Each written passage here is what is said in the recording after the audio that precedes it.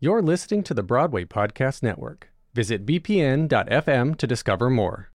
In this podcast continuing series, Bettering Ourselves, Bettering Our Careers, we've looked at ways to improve our public relations, our mindset and deliberate practice, as well as branding strategies and how best to use social media. Well, today, as we head into a long Thanksgiving weekend, we'll be tying it all together and talking about perseverance and gratitude with Team USA silver and bronze medalist Kristen Hetzel. Now, she's a runner and cyclist who is also an actress, personal trainer, and holds a doctorate in physical therapy. So by the end of this episode, you'll have a renewed sense of focus and what's possible for your career. I'm just in that place in my mindset of I know what my goal is. I know I'm ready for this. I'm trained for this. Let's go. Welcome to Why I'll Never Make It, featuring conversations with fellow creatives about the realities of a career in the arts. I'm your host, Patrick Oliver Jones, an actor, singer, and backstage expert. To join the WinMe community, go to whyillnevermakeit.com. There you can sign up for the monthly newsletter, as well as gain access to members-only bonus episodes. That's whyillnevermakeit.com. Now, I'm not just a podcast maker, I'm also an avid consumer of podcasts as well. And one of those I've recently discovered is called 10,000 No's, which confronts the harsh reality of rejection inherent in the acting profession. It's hosted by actor Matthew Del Negro, who is also a backstage expert.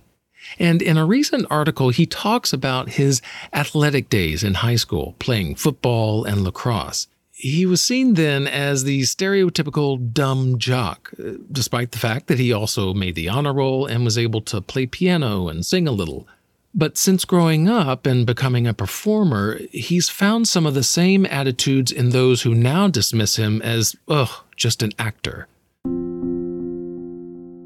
But apart from these foolish assumptions some people make about athletes and actors, these two professions share quite a bit in common. Both require training and discipline in order to compete. Nerves are as much a part of opening night as they are the championship game, and neither is a stranger to defeat or failure. So there's a lot we actors can learn from athletes, and certainly vice versa as well. So that's why I'm talking with Kristen Hetzel, a world-class cyclist and runner who competes in the Duathlete, which is a multi-athletic event of run, bike, run. So I'm on the world championship team for Team USA. But as I mentioned at the beginning of this episode, she does a lot more than just run, bike, run. And it is this variety of experiences and achievements that makes her so unusual and inspiring. It goes back to something psychologist Brooke McNamara said a few episodes ago about top athletes and the importance of having a diversity of skills and knowledge. So we had some interesting examples. In my own work recently, we were primarily looking at sports, and we found that the Olympic athletes, so the very, very top world-class athletes, were more likely to have started their main sport later and to have practiced more other sports than their main sports. And this world-class attitude and drive has been with Kristen from an early age. It is her love of and excellence in sports that has given her a foundation and mindset for the work she's accomplished in adulthood. Yeah, I've been involved in organized sports since I was 8. And yeah, that was my first love, and it's still my main love. And yeah, so it started at 8 years old with gymnastics, softball, moved into basketball, volleyball. I loved athletics. And so I just tried all these different sports. And it's interesting because in high school, I was doing softball, volleyball, basketball. And it was really funny because I didn't even know at the time there was a sport that would be track and field, cross country, which would just be running, right? So it was kind of funny because I was good at softball, good at basketball, these other things. But the thing that kept coming up is everybody would comment on how fast I could run around the bases or how fast I could run up and down the court. So it was kind of this theme that kept coming up. They're like, she never gets tired in practice. And I'm like, who cares about that? I want to be known as a good basketball player or whatever it is. But so it's kind of interesting that my forte of endurance sports was kind of there. I just didn't yet recognize it. Since it was a natural talent and you had a kind of a love of it to begin with, then what did you have to do in order to get better and to keep pushing yourself, as you said? Well, I started it in high school, cross country and track, endurance sports. And then I had a full scholarship for cross country and track in college. And that really set me up for sort of the later goals that I had, because just the training regimen and the commitment at a collegiate level, 2-a-day practices, just everything like that, and having great coaches and them fostering my natural ability, it just worked out really perfectly to develop more in college and then into grad school. That full scholarship she earned was at Wheeling Jesuit University, where she first studied pre-med, but eventually settled on biochemistry. She's one smart cookie. But it was after college that she really found her calling. The more I learned about the field of physical therapy, I just realized how much it fit with what I'm interested in, just the human body and how it can recover and its capabilities. And so from my undergrad, I then got into the doctorate program in physical therapy. And so going through college, you played in sports, and then you became a physical therapist. Did you even think that sports would be a professional goal on down the line, or did it seem like you put that aside and now you're focused on other things? It was always the goal.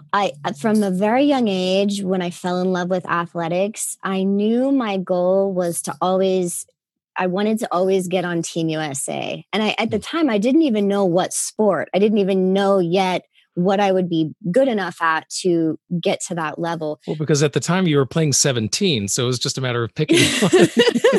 That's right. Yeah. Yeah. So it was always the goal to take my athletic potential to its highest ability. And I was at peace with whatever that might be. I mean, if maybe just getting on the team, if that's as high as I could get, then that was great. But if as I kept improving and getting faster, I realized being on the world stage was realistic, as in last year I got the bronze medal at the world championships. So now my next goal is the gold medal at the world championships. And so, yeah, that was always the driving force. And even why I decided to go with physical therapy as a career, as opposed to being a medical doctor. I wanted to be able to still train and have that pursuit. And I felt like as a medical doctor, that would just be a bit more difficult with the time constraints. And with your love of sports and now this medical knowledge, how have both of these helped each other grow and improve?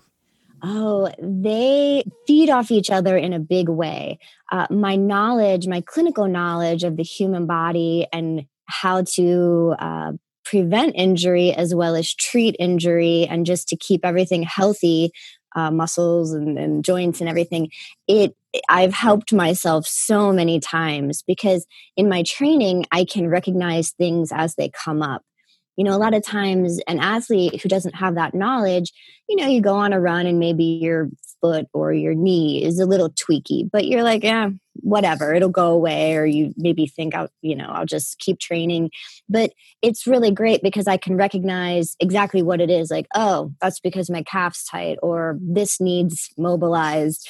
And I can sort of nip it in the bud before it becomes an injury or a problem. So, that helps that side. And then being an athlete really also helps my physical therapy because I can relate to other athletes. My specialty is orthopedics and sports.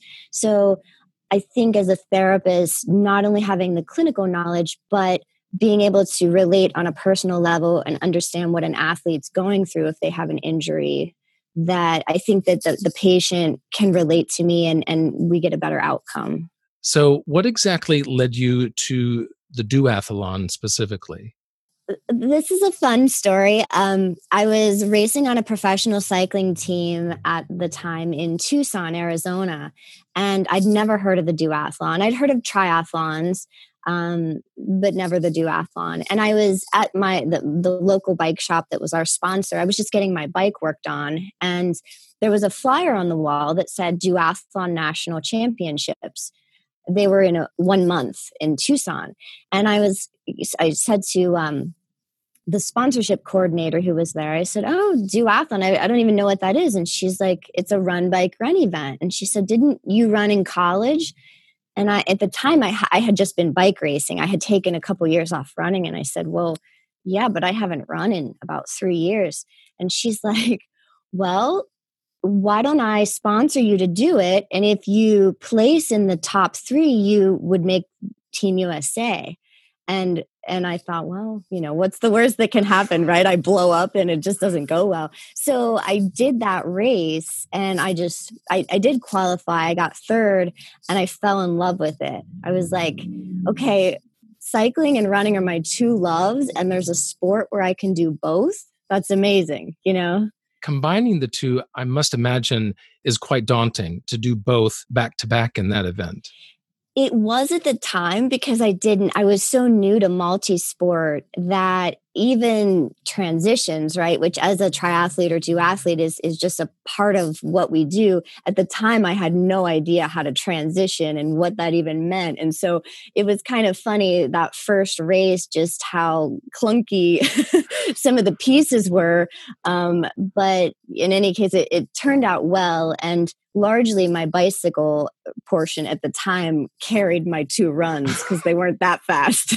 Yeah, that is the one nice thing about multi-events. It's exhausting because you're doing so much, but at the same time, one great part of that event can carry the other. Mm-hmm. Yes.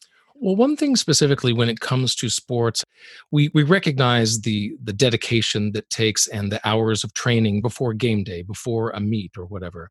And so kind of go through your process of what it's like, the training, the discipline. It really is a day-to-day thing. It's not like you can take a week off, take a month off. It's kind of a day-to-day thing in order to maintain it. It's very much a lifestyle. It's something you're always doing, if that makes sense. I mean, yes, you have the hours in the day that you're physically training and working out, but it's the whole lifestyle of what I'm eating is very mindful and paired with what's going to help me recover better and what's going to fuel my training best. And the stretching before workouts, after workouts. I stretched before bedtime again, just to loosen anything up that got tight throughout the day. I do ice baths. You're right. It's definitely the thing that as athletes often talk about is its consistency.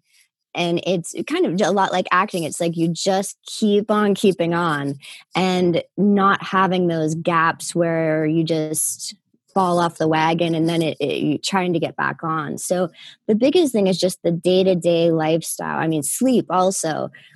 I love my sleep. I sleep 9 to 10 hours a night. And that's just critical to making everything else run good. I can be having great workouts, but if I'm not sleeping enough and recovering well enough, then it throws that off. So it's very much a balance. Both athletics and acting are physical exercises and require us to use our bodies and have them in their best condition possible. But the mental preparation is just as important. Gwen Gillis is a marketing coach for actors and talks about having an Olympic mindset. And many of the qualities that help athletes perform at their best also apply to actors and artists as well. A passion for what we do, a fundamental belief in ourselves, the ability to focus and push aside distractions, a unique mixture of both discipline and creativity. It was a couple of months ago, I was watching Serena Williams play at the US Open, and due to COVID protocols, there was really no one in the stadium but the 2 players and the umpires. And And I was struck by how alone she was on the court. The immense amount of focus needed to stay in each point, letting go of her previous mishit and getting in position for the next swing of the racket. Serena is a dominant force in tennis, to be sure, but watching her in that tournament, I noticed how she keeps it simple. One move, one point at a time. But of course, such simplicity is easier said than done. It's something that comes over time and with constant repetition. I think in this case, experience is so much of it, because the more experience you have racing and the more confidence you get in your racing and training, you can just hone in that zone and not be distracted. So I love when there's crowds, because I kind of feed off the noise in the crowds, but it's also, if there is no crowd, my race is the same either way, if that makes sense, because I'm just in that place in my mindset of, I know what my goal is. I know I'm ready for this. I'm trained for this. Let's go. And so the other stuff just, I don't let it distract me either way.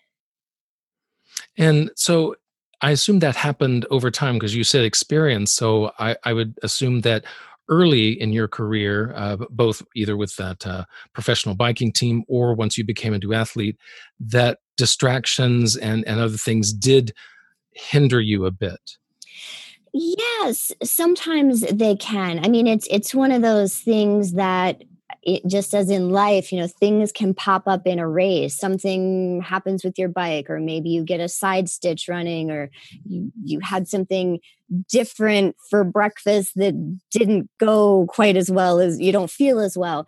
And so I think early on, without having the experience of multiple races, I'd kind of get more in my head like, oh, is this going to mess up my race? Can I hold this pace? Can I push through this? Whatever it might be.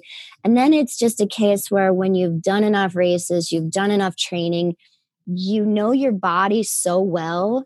And so it's almost like I have this really intimate relationship with my body. We're in tune.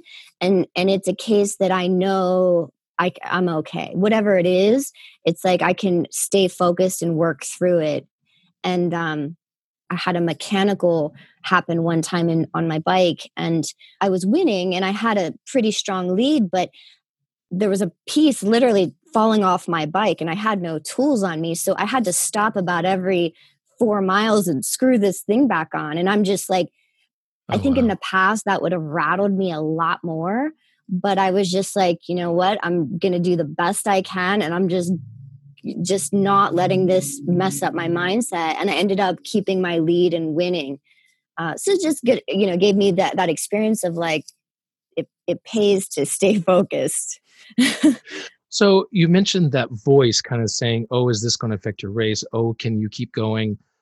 How has that voice changed over time as your experience has grown? And how have you interacted with that voice, I guess, in a better way to not let it discourage you? I think a lot of it is the drive behind my athletics has changed a little bit. When I was younger, it was very much fueled by wanting to win. It's kind of that I need, I want to win, and that's the goal.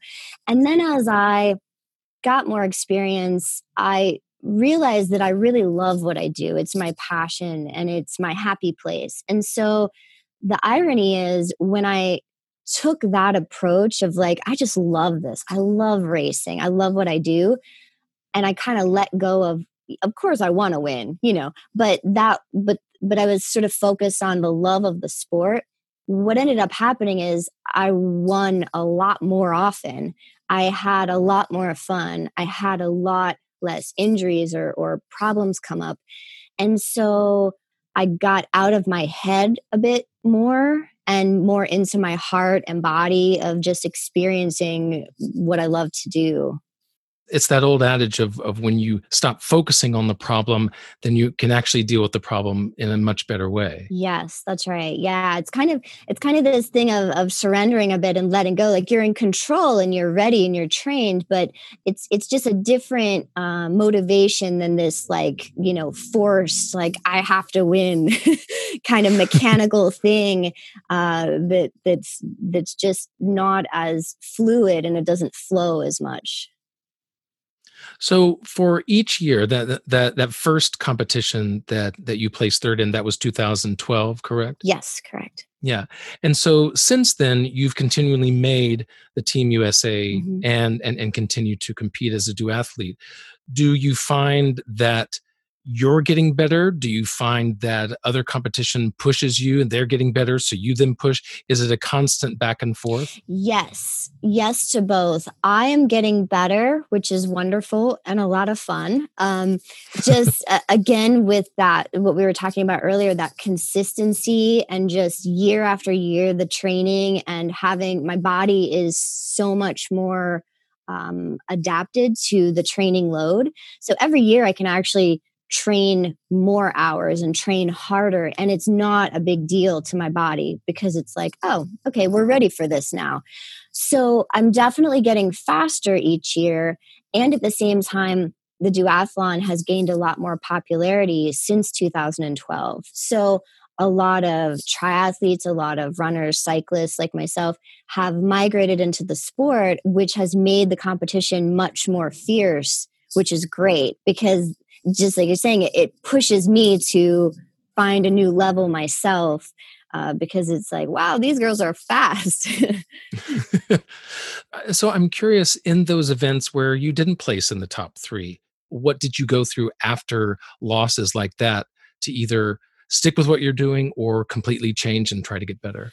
Well, I definitely, it was a case that every race I do the best I can that day. Sometimes that gets me first place. Sometimes it might get me fifth place, whatever that may be. I'm content in on that day knowing that's the best I could do. And so in those particular races, it was a lot of like, wow, so-and-so is really fast right now, or whoever, they had a great race or a great bike. And then at the same time, it's acknowledging and appreciating that I had good competition to push me, but also looking at the times and saying, okay, where could I have been better? Or, oh, my bike wasn't as strong as it should have been. Or maybe I didn't do as well with the hydration. It was a hot day. And so just kind of analyzing, my coach and I, we always have a debrief after a race and we go over, what went well, what could have been better. And so that's always a great learning tool because I'm a very driven person and I love to, figure out how can I improve. And so it's kind of both. It's always a good learning experience if I didn't do as well as I had wanted to. Now, if there's one thing that this podcast knows well and is all about, is that learning from our stumbles and setbacks is an important part of furthering our careers and really improving our lives in general. Allowing failure to be a scratch, but not a tattoo. A few years ago, the very successful actor Will Smith made a video that went viral on Instagram, and it focused on the mantra, fail early, fail often, fail forward. You have to get comfortable with failure. You have to actually seek failure. Failure is where all of the lessons are. When you go to the gym and you work out, you're actually seeking failure. You want to take your muscles to the point where you get to failure because that's where the adaptation is. That's where growth is. That's the reason for practice. Practice is controlled failure. You're getting to your limit, getting to your limit, getting to your limit. You can't lift that. You can't do that until you get to the point that all of a sudden your body makes the adjustment and then you can do it. But bringing success out of failure can depend greatly on our definition of success. What exactly do we want to accomplish? Because sometimes achievement can take us in the wrong direction. In 2016, at an advertising industry festival called the Cannes Lions, Will Smith opened up about a low point in his career. It was in the midst of the enormously successful Wild Wild West movie that came out in 1999. He said, "I had so much stress that I started to taste global blood, and my focus shifted from my artistry to winning. I wanted to win and be the biggest movie star. I found myself promoting something because I wanted to win versus promoting something because I believed in it." And as the old saying goes, winning isn't everything. Successful people fail a lot. They fail a whole lot more than they succeed, but they extract the lessons from the failure and they use that, the energy, and they use the wisdom to come around to the next phase of success. And for Kristen, that next level of success was the world of lights, camera, action.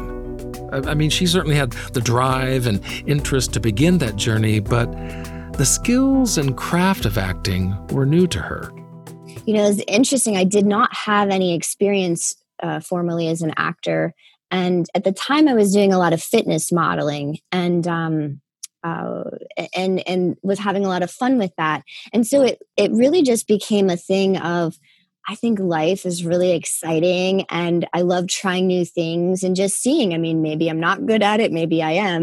And so from the modeling, I just got intrigued by acting and thought, you know, I want to look into this and explore it. And so I actually started training in film acting classes. Okay.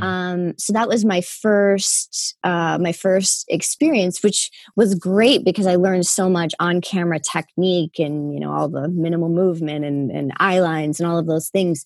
But then from that, really fell in love with the commercial acting. And so transitioned a bit more into that.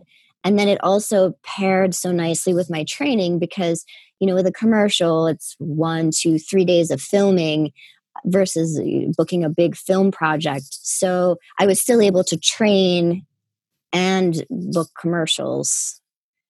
Yeah. And so what was your first on-camera experience, that first job that you booked? The very first thing I booked, it was kind of funny.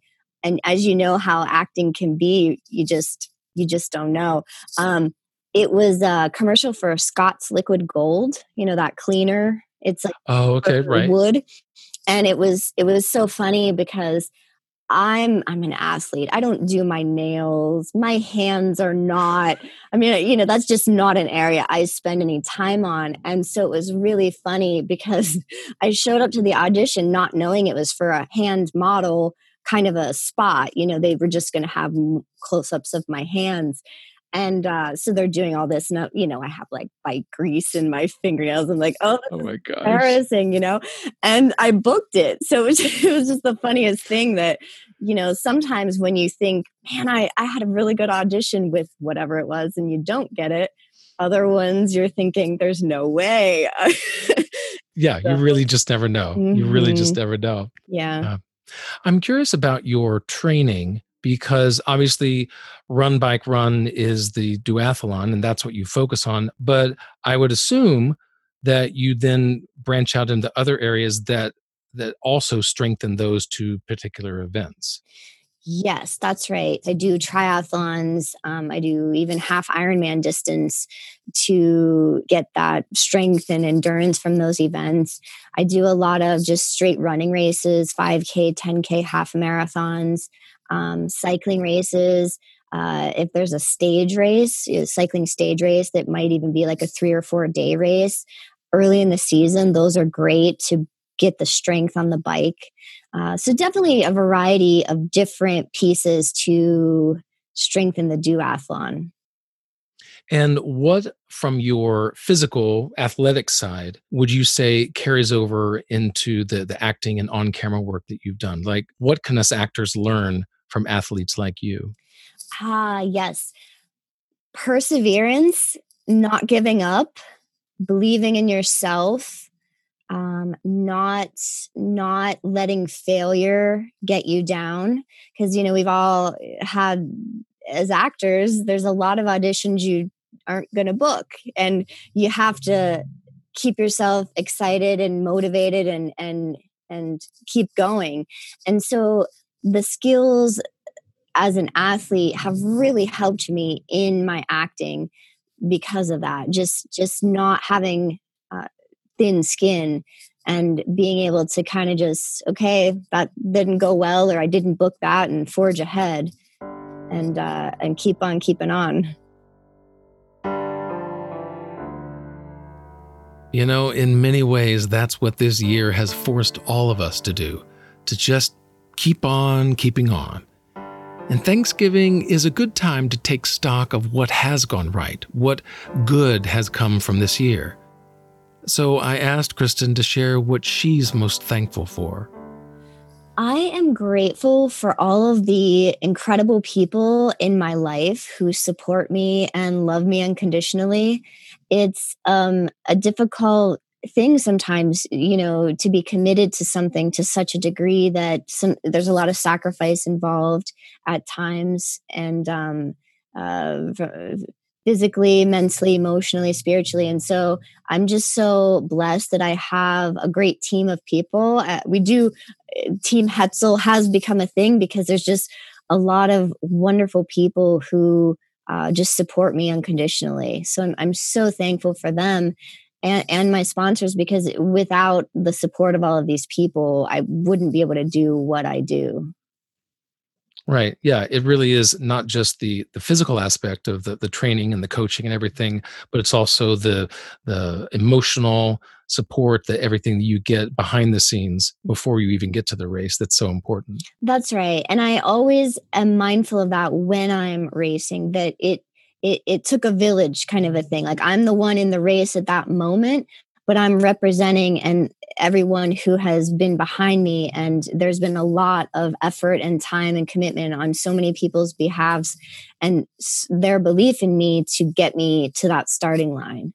So I never forget that.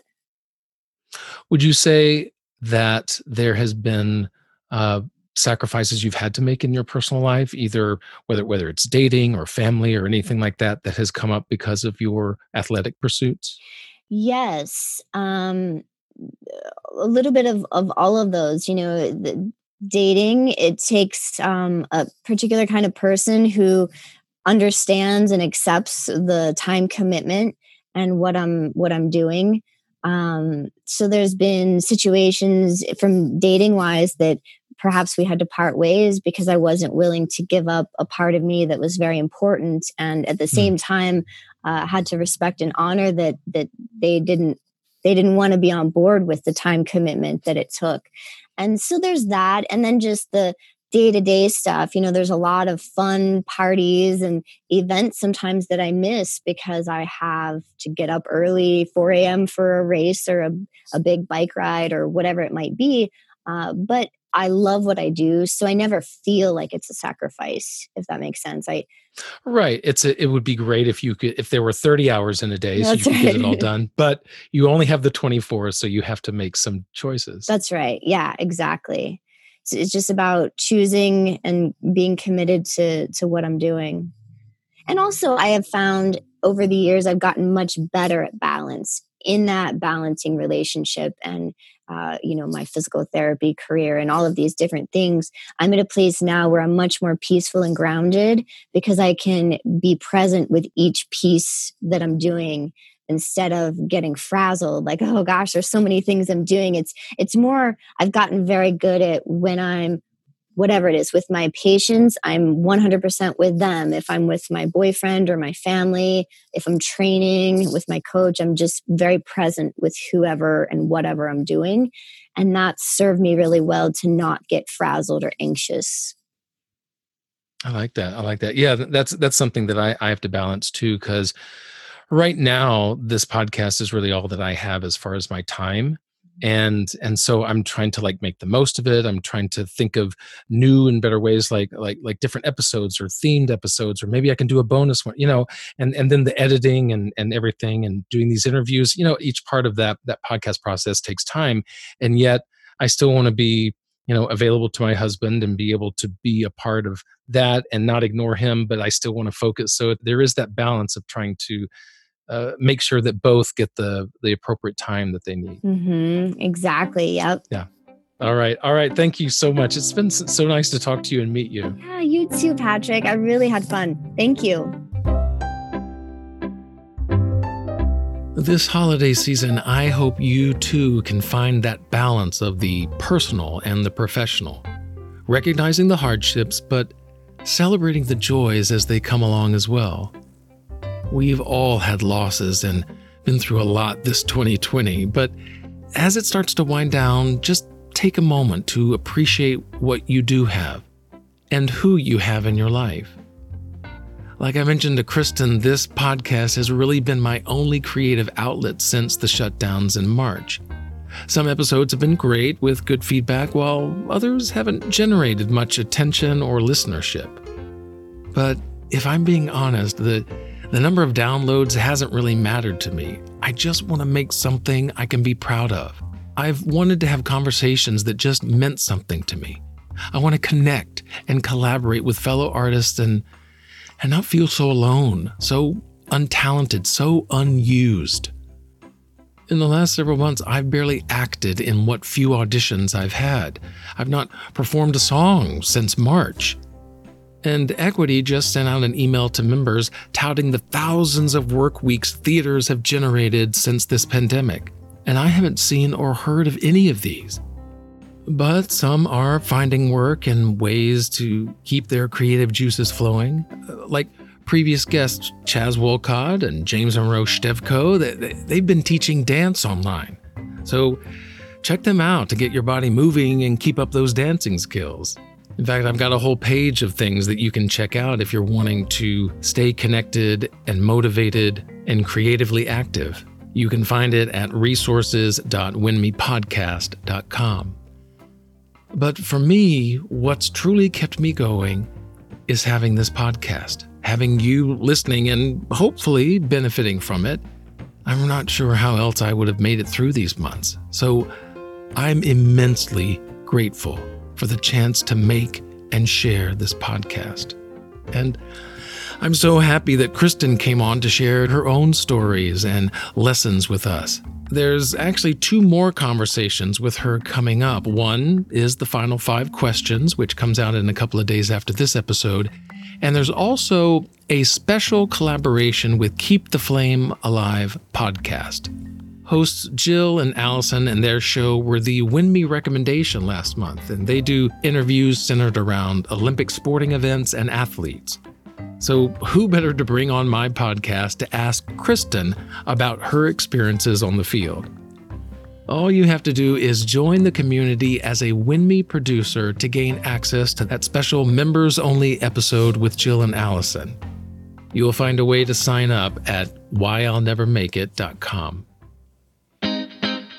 Well, I'm your host, Patrick Oliver Jones, editor, writer, and executive producer of each episode. Dylan Adams is the booking producer. Music provided by Blue Dot Sessions and Chad Crouch. This podcast is a member of the Helium Radio Network and Broadway Makers Alliance. Join me next time as we talk more about Why I'll Never Make It.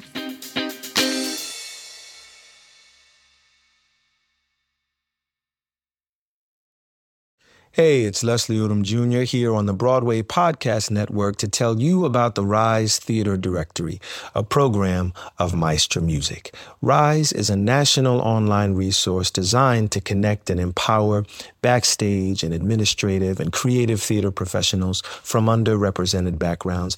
If you work or aspire to work in the theater community, this can help you find your next project. And if you hire theater professionals, search the Rise Theater Directory to find your next team. Create your profile now and get more information by visiting risetheater.org. That's theater with an RERISETHEATRE.org, because only together we rise.